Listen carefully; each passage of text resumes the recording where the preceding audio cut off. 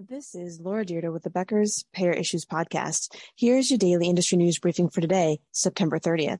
First, Farmers Branch, Texas-based Southwestern Health Resources is seeking more than $900 million increase over the next 32 months in a new contract with Blue Cross Blue Shield of Texas, according to the Dallas Morning News.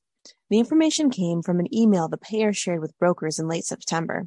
The email said, quote, "By any metric, a presumptive billion-dollar increase over 32 months is considerably more than inflationary pressures demand.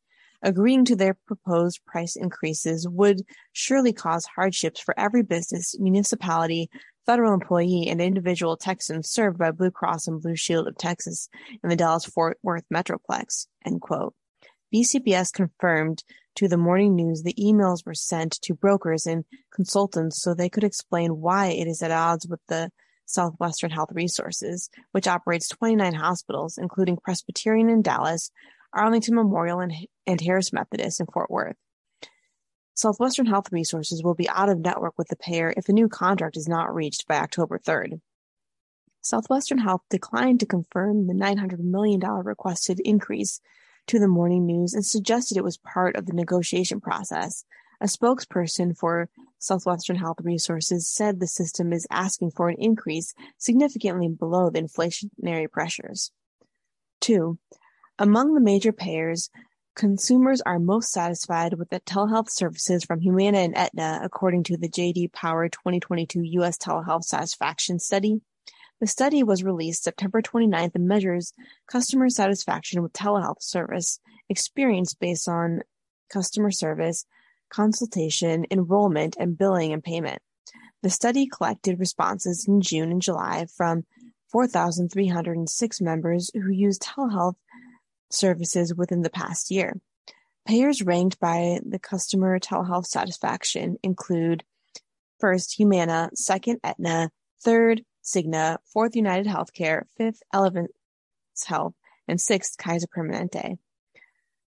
The third story I have for today is from Washington, D.C., where Medicare Advantage premiums are expected to decrease for 2023, according to CMS, continuing a trend that is a slight cost reduction for the next year across Medicare services. The average monthly Medicare Advantage premium is projected to be $18 for 2023, down from $19.52 in 2022. Premiums are also set to decrease for Medicare Part B, largely driven by lower than expected spending on a new Alzheimer's drug, Aduhelm. The premiums are expected to be $164.90 on average, which is $5.20 lower than in 2022. Part D premiums are also projected to be slightly lower next year. CMS announced projected Part D premiums in July, with the average premium for 2023 expected to be $31.50, down from $32.08 in 2022. The open enrollment period for Medicare Advantage begins October 15th and runs through December 7th. According to CMS, 31.8 million people are expected to enroll in these plans this year. 4. Cone Health and Novant Health have signed an agreement to co-own Health Team Advantage, a Medicare Advantage company owned by Cone Health, which will retain a majority stake.